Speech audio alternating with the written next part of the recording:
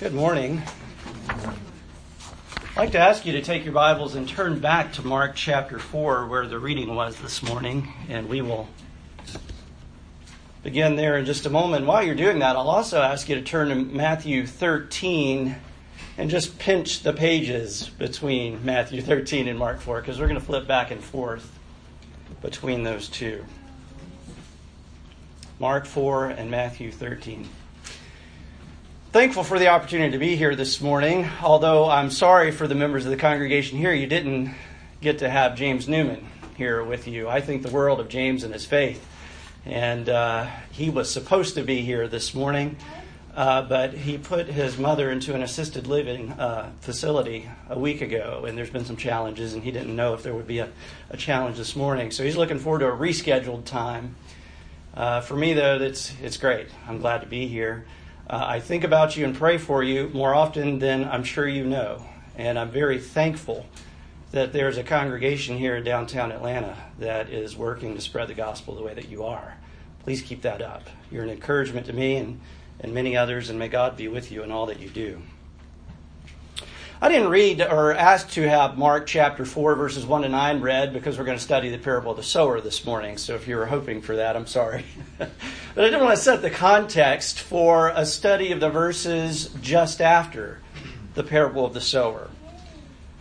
When Jesus was on earth, he was constantly teaching the people in parables. Parables were earthly stories with a heavenly meaning, as someone has called them. They were illustrations taken from worldly things that were meant to compare with spiritual truths. And it's been estimated that maybe about a third of all the written words of Jesus in the Gospels were in the form of parables. Parables like the prodigal son in Luke 15, the parable of the Good Samaritan in Luke 10, and the parable of the sower here in Mark 4. There's even very short parables that we wouldn't think. I don't think they would be the ones that would pop to our minds when someone said, hey, give me a parable.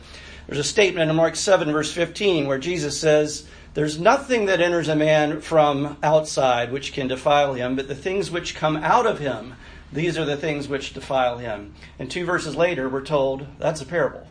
All right? So there's a lot of parables that Jesus taught. And it's easy to see some of the reasons why Jesus might have used parables. I mean, illustrations can often help us to see truths more clearly. And of course, stories can be more easily memorable at times than speeches can be, right?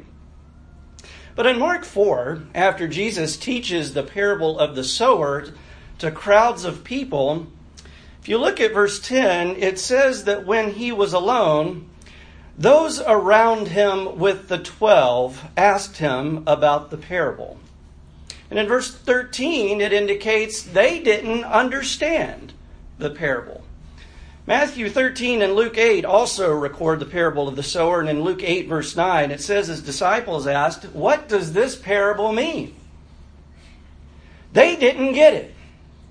This parable of the casting of the seed and the four soils and the thorny soil and what is that about, Jesus?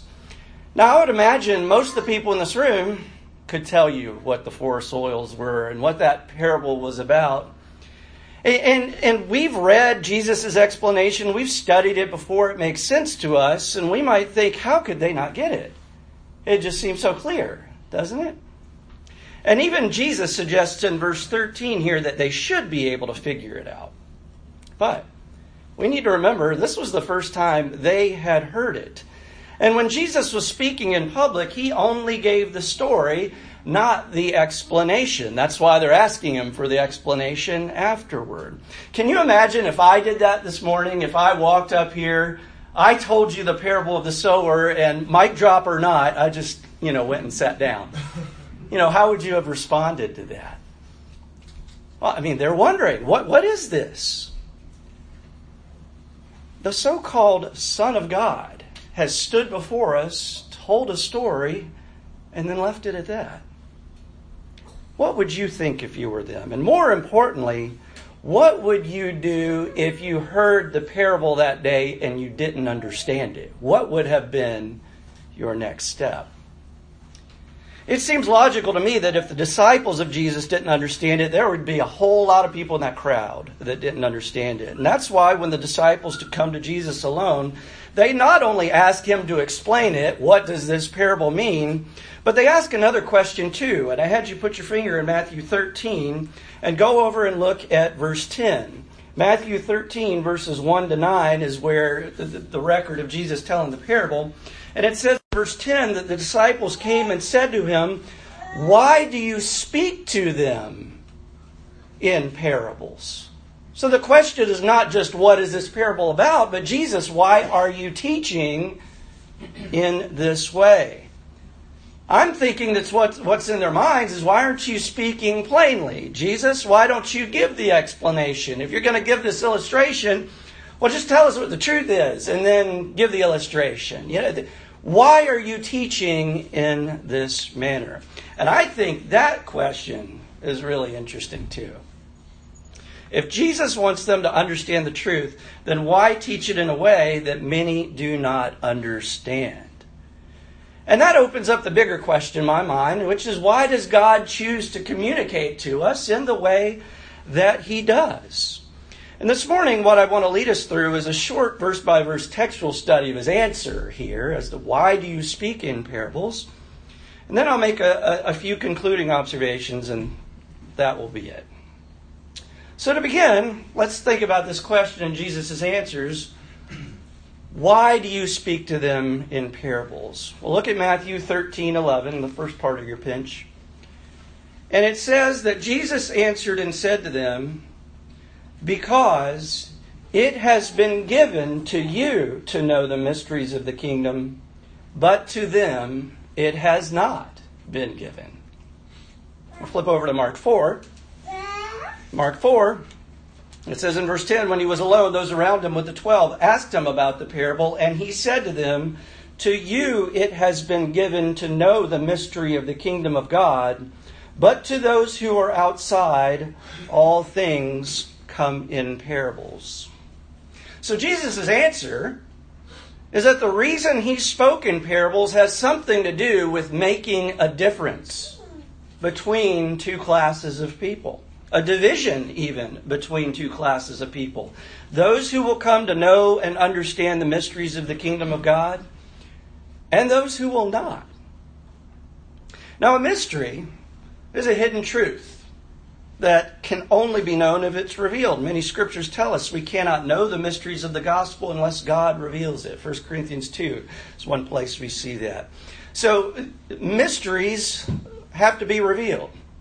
God has to give the explanation of mysteries or the knowledge of mysteries. And what we're learning from Jesus here is that God has chosen to give knowledge to one group of people, but he's also chosen not to give knowledge to the second group. And that's a challenging thought to me. I wonder if it is to you on two fronts. Number one, this: why would God choose to give knowledge to one group and not to another? Doesn't God want everyone to know? And then secondly, let's think about this. It's all in the context of Jesus teaching parables. It's not like Jesus went around saying, "All right, you over here, you can just go home." And you. Okay, so we're going to talk here. He was teaching the same thing to everybody. And yet still he's saying one class is going to come to know and the other class is not. Who is this second group of people, the ones who would come to know the knowledge of the mysteries of the kingdom? Well, first let me point out that Jesus is not saying only the 12 apostles will have this knowledge. I think it's easy for us to kind of jump to the conclusion this is the 12 asking him. But Matthew says the disciples came and asked him afterward. And Mark 4 verse 10, if you look at that, says those around him with the 12 came to ask him, what does this mean? So we're talking about a broader class of disciples than just the apostles. And I think as well, Jesus isn't saying that, hey, specific people have been chosen, you're going to be over here and you're going to be over here, that kind of thing. He's saying a class of people, a category, will have the knowledge. And those who are outside, he says in verse 11, will not. Well, what do you mean, Jesus? What is the defining difference between those two classes? What is the distinction between them? We'll go back to Matthew 13. Look at verse 12. For whoever has, to him more will be given, and he will have abundance. But whoever does not have, even what he has will be taken away from him. What does that mean? I kind of find it kind of interesting. Does it seem a little cryptic? It's interesting Jesus responded with a bit of a cryptic statement. But, do you recognize these words? Are they familiar? You've heard them before if you've read Scripture. It's not the only place that Jesus has used this type of phrase. It occurs a few times in Scripture. And I want you to keep your pinch, I guess, and take a third finger and turn over to Matthew chapter 25, because we're going to see one place. Well, it's actually in between, so you get to do this, right? Matthew 25. And in Matthew 25, we find Jesus' parable of the talents. We're not going to read that whole parable. Most of you probably are familiar with it and remember how it goes. You'll recall that there was a master that was going away, and he left charge of his money in the place of, or with 3 servants. And so one servant received 5 talents of money, and another received 2, and another received 1. And the first 2 servants, what did they do with what they had been given? Excuse me. They went with their opportunity and their responsibility, and they produced more. Right? They worked, and the first gained another 5 talents, and the second that had been given 2 gained 2 more, worked hard and produced more. What did the third one do? The one with the 1 talent gave just enough effort to bury it in the ground. And then when his master came back, effectively blamed his master for his failure. What happened to him? Well, it says in Matthew chapter 25, in verse 26, that the Lord answered and said to him, "You wicked and lazy servant, you knew that I reap where I have not sown and gather where I have not scattered seed. So you ought to have," and I get the idea, "at least deposited my money with the bankers, and at my coming I would have received back my own with interest.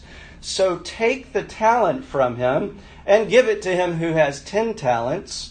For to everyone who has, more will be given, and he will have abundance. But from him who does not have, even what he has will be taken away." What was the point of that parable? I think what Jesus is saying is, if you take what God gives, thank you so much. If you take what God has given you and give energy, give diligence to producing with it, being thankful for your master and a recognition of a stewardship that he has given you, and you produce with it. If you do that, he will give you even greater blessing. But if you take what God has given you and you do nothing with it, give just enough effort to bury it and then blame him for your failure, well, even what he has already given you will be taken away. And verse 30 says, "Cast the unprofitable servant into the outer darkness. There will be weeping and gnashing of teeth." Well, I think we understand what that phrase means in that parable, right? But what does this have to do with Jesus teaching in parables? Well, if you go over to Mark chapter 4,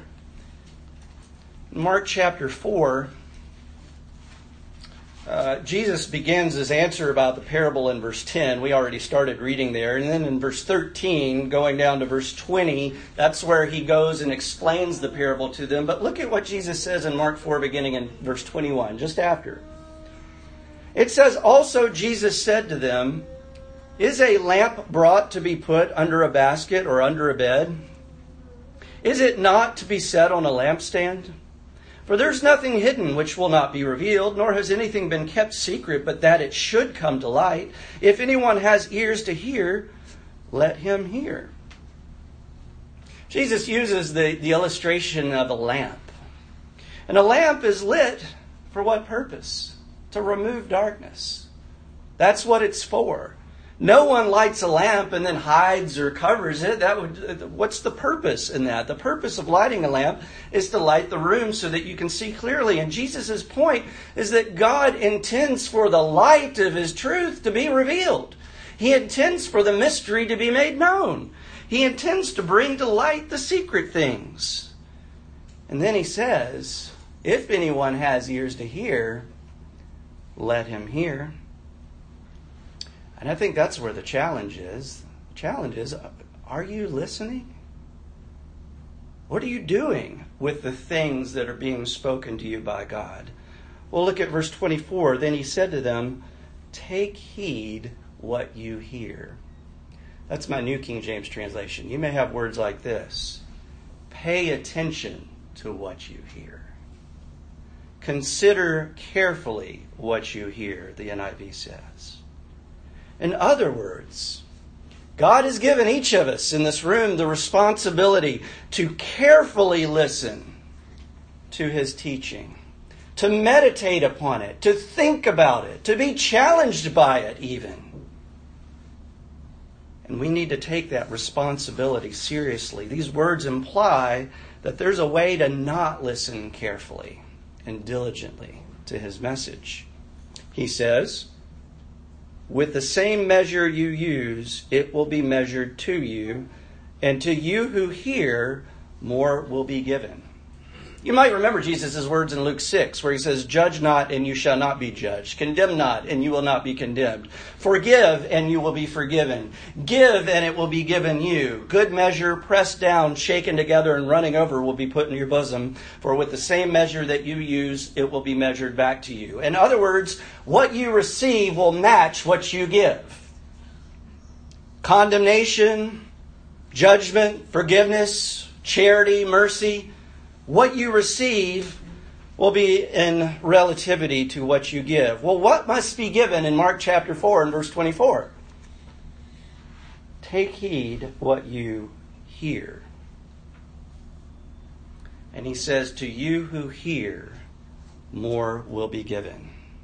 So that's the challenge I'm picking up here from Jesus. For those who take heed, who pay attention, who consider carefully and diligently seek to hear God speak, what will be given? More understanding. Do we see now that it matters what our choice is, how we respond to Him speaking to us? You know, if we take what He has given us and we work with it energetically, diligently, we will gain more. If we bury it and blame Him for our failure to understand it, then it will remain a mystery. And even what blessing we now have from God in our understanding will be taken away. Our own choice determines whether we're not in the first group or the second group. That's what I'm getting out of this. And we might say to ourselves, well, that makes sense. You know, if I diligently read the Word, I'm going to learn more. And if I don't diligently read the Word, I'm not going to learn as much. So, that's all about us, right? No. I don't think we need to lose sight of the fact that Jesus is saying what? We will be given greater understanding, or understanding will be taken away as we diligently seek. The Lord gives and the Lord takes away. I'm reminded of the words of Proverbs 2, 1-6, at which point now I want to read this. Proverbs chapter 2, verses 1-6. There the scripture says, my son, if you receive my words and treasure my commands within you, so that you incline your ear to wisdom and apply your heart to understanding. Yes, if you cry out for discernment and lift up your voice for understanding, if you seek her as silver and search for her as for hidden treasures, then you will understand the fear of the Lord and find the knowledge of God. Verse 6, for the Lord gives wisdom. From His mouth come knowledge and understanding. And so as we come back to the question of why did Jesus speak in parables, He was doing it, wasn't He, to challenge, to test the hearts of us who are hearing His word.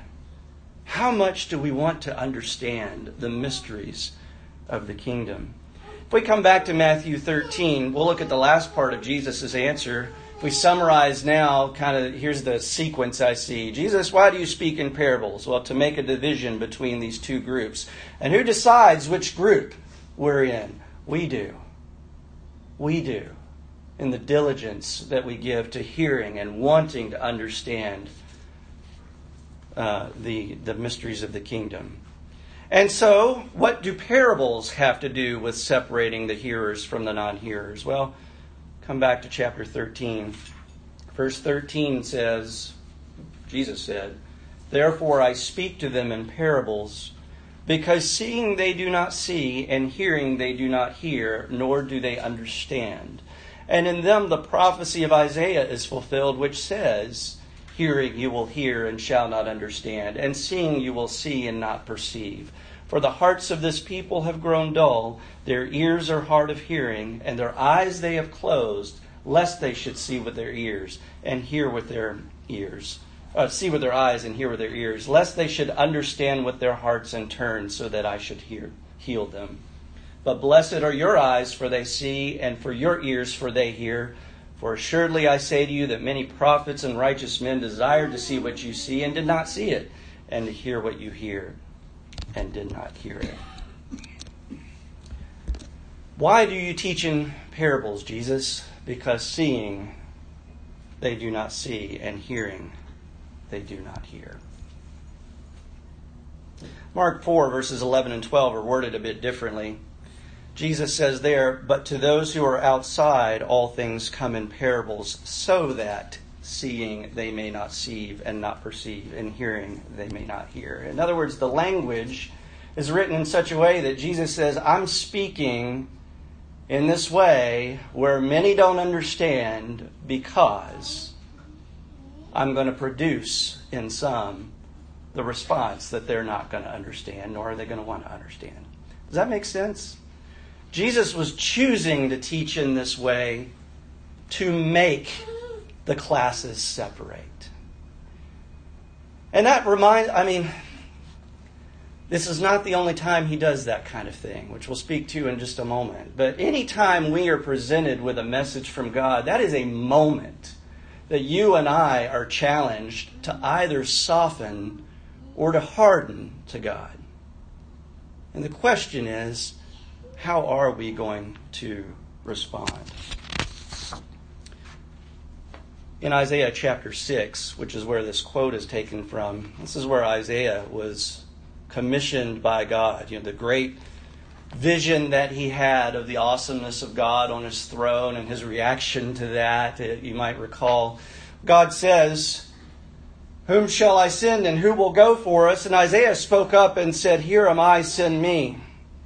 Well, what message did he have to send? It says, God said, "Go and tell this people, keep on hearing, but do not understand. Keep on seeing, but do not perceive.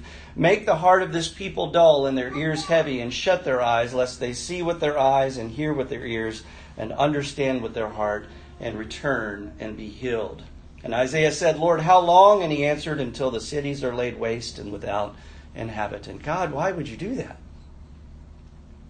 God knew that his message, when it went out into the world, would be received by some. A message that ultimately Isaiah preached, that the nation's going to be destroyed. Judgment's going to be brought by God. We're going to be brought to our knees.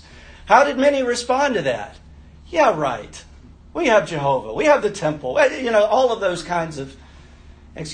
The same message was preached to everybody. But there were two different reactions, weren't there? There was one reaction that said, this is what God has said through his prophet. I can hardly imagine that would ever happen to us, but Lord, if you say it, okay. And the same message would cause others to go, yeah, whatever, shut up.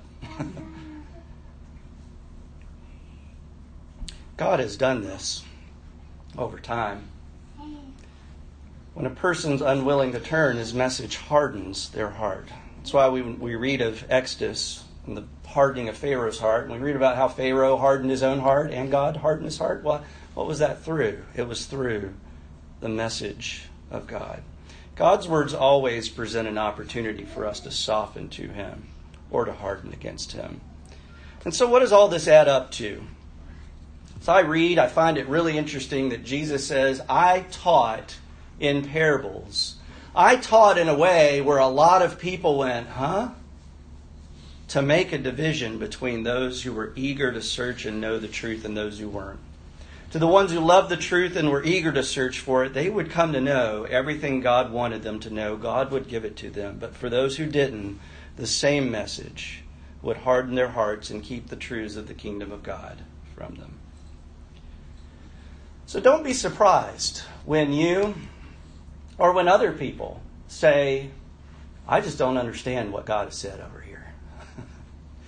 I don't. This is a difficult passage.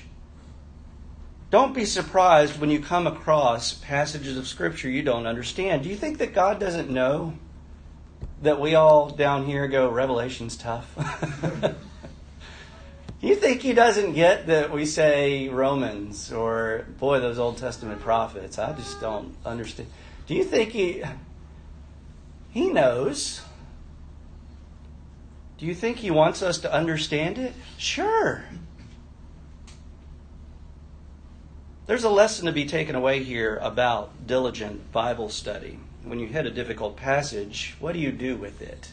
Do you kind of, this is tough. We're just going to go on from here.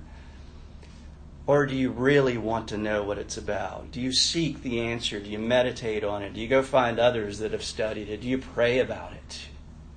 How diligently do we study our Bibles? There's a lesson to be taken away from all of this about diligence in all areas of our stewardship. Right? To him who has, more will be given, but to him who does not have, even what he has will be taken away. You know, in that context of Matthew 25 and the parable of the talents, what comes right after that? The separating of the sheep from the goats, the left and the right. And Jesus basically said, those of you who have gone out and served and basically taken your stewardship and helped the poor and helped the downtrodden and serve. You are the ones who have taken what God has given you and you have produced with it, and you will receive the inheritance. To those of you who have taken the stewardship and spend it on yourselves, even what you have will be taken away. It's a lesson to learn about general diligence in all areas of our stewardship. But finally, there's also a lesson to be taken about how God does things. That's really interesting to me here, how God would choose to work in this way. We began with a question: if Jesus wants them to understand the truth, then why teach it in a way that many do not understand it? Why does God communicate with us in the way that He does? God often does things in a way we don't expect, but there's always a purpose. About the time I originally developed this lesson 5 years ago or so, I was in some personal Bible studies where it seemed like the same question kept coming up. Why doesn't Jesus do this? Why doesn't God do that? Why doesn't God do miracles today in the way that He did that we read in the New Testament? Why doesn't He just work a miracle now so I can believe? Is that all the evidence there is that you're giving me is the Scripture? Why make it so hard? It's not enough. Well, think about what we're learning about how God works through this Scripture about Jesus and the parables today. And with that in mind, I want you to go over to Mark 5. And Mark 5 is where we're going to end things. This, to me, is a passage that has spoken very strongly. The events of what happened to Jairus and his daughter and those surrounding it. Mark chapter 5, there is a ruler of the synagogue named Jairus who was so distraught over the near death of his daughter and the sickness there that he didn't care what any of the other Jewish leaders thought. He came down and laid at Jesus' feet saying, Lord, can you help me? And Jesus said, yeah, I will. And they began going to his home where his daughter is almost at death. And it says that Jesus went on the way. As they're on the way, that's where the woman with the flow of blood sort of interrupted things. And sometimes it's easy to forget that, we talk about Jesus' healing of her and forget they were on the way to Jairus' house. And I kind of wonder about Jairus. Is like, my daughter's almost dead. I'm happy about this, but But what Jairus was able to see in that moment was confirming evidence that Jesus could help. It's right at that moment where people from Jairus' house, the servants come and say, your daughter's died. And it's at that moment, I could imagine Jairus, like, I know what I just saw. I'm also being told there's grief, there's hope, there's all kinds of things banging around in his head, I'm sure. Jesus, it says, speaks to him and says, let me turn there and get the words right. Am I in the right place? Sorry. I was looking at the wrong part of the chapter. It says in verse 36, do not be afraid, only believe. And it says Jesus permitted no one, and I'm going to read to the end now, permitted no one to follow him except Peter, James, and John, the brother of James. And he came to the house of the ruler of the synagogue and saw a tumult and those who wept and wailed loudly. When Jesus came in, he said to them, why make this commotion and weep? The child is not dead, but sleeping. And they ridiculed him. Why? Because they all knew she was dead. It says, but when he had put them all outside, he took the father and the mother of the child and those who were with him and entered where the child was lying. And he took the child by the hand and said to her, Talitha cumi, which is translated, little girl, I say to you, arise. Immediately the girl arose and walked, for she was 12 years of age. And they were overcome with great amazement. So Jairus has seen the power of God. I mean, this is awesome. To have his daughter raised from the dead. It's the last verse that is the really striking one to me here. It says, but he commanded them strictly that no one should know it and said that something should be given her to eat. Did you catch that there were only a few that Jesus allowed into the room? And then he raises the daughter from the dead, and then he says to them, don't tell anybody what happened. And I think to myself, the daughter's going to come out of the room. She's going to walk out on her 2 feet. It's not going to be hidden that something has happened here. Why did Jesus tell them this? The only answer I can come up with, and if you can come up with another to help my understanding, I would strongly invite you to do that. I would love to hear it. But all I can figure is that Jesus is presenting an opportunity to test hearts. This daughter is going to come out, and I think there's effectively going to be 2 classes of people. Everybody is going to know, that when Jesus went in, this girl's on the bed, right? But when she came out, some people were going to go, she was dead and now she lives. And Jesus is the difference. I've got to follow that guy and learn more. And other people are going to see the exact same evidence. The exact same facts. And they're going to go, nah. Can't be. And that's just like what we've been talking about today in the parables. It's the same message, the same evidence. But that message, that evidence is going to test your heart and mine to say, what are we going to do with what God has given us? Are we going to complain he's not given us enough? Are we going to bury what he's given us and blame him? Or are we going to take what he's given us and say, Lord, just open my heart to what this message is and help me understand it? That is the crucial difference that we're talking about this morning. You may recognize in your own life that you've heard messages from God that you've been challenged by. You don't understand how it could be a message from God, but there it is in the words of Scripture. Recognize that is a challenge to your heart that God hopes you will be softened by. If there's a way that you know that you need to humble and soften and come to your knees before God, whether you've become a Christian or even if you've not, you come to recognize, back in that time that I was looking at all of this, I was trying to put in front of people, think about the evidence that God has given you rather than complain about the evidence that you want out of Him. And for some of those folks, they started to realize, all right, there's something here. That's God. That's God working your heart. How are you going to respond to it? If there's some way the congregation here can help you in turning to God, let us know as we stand and sing.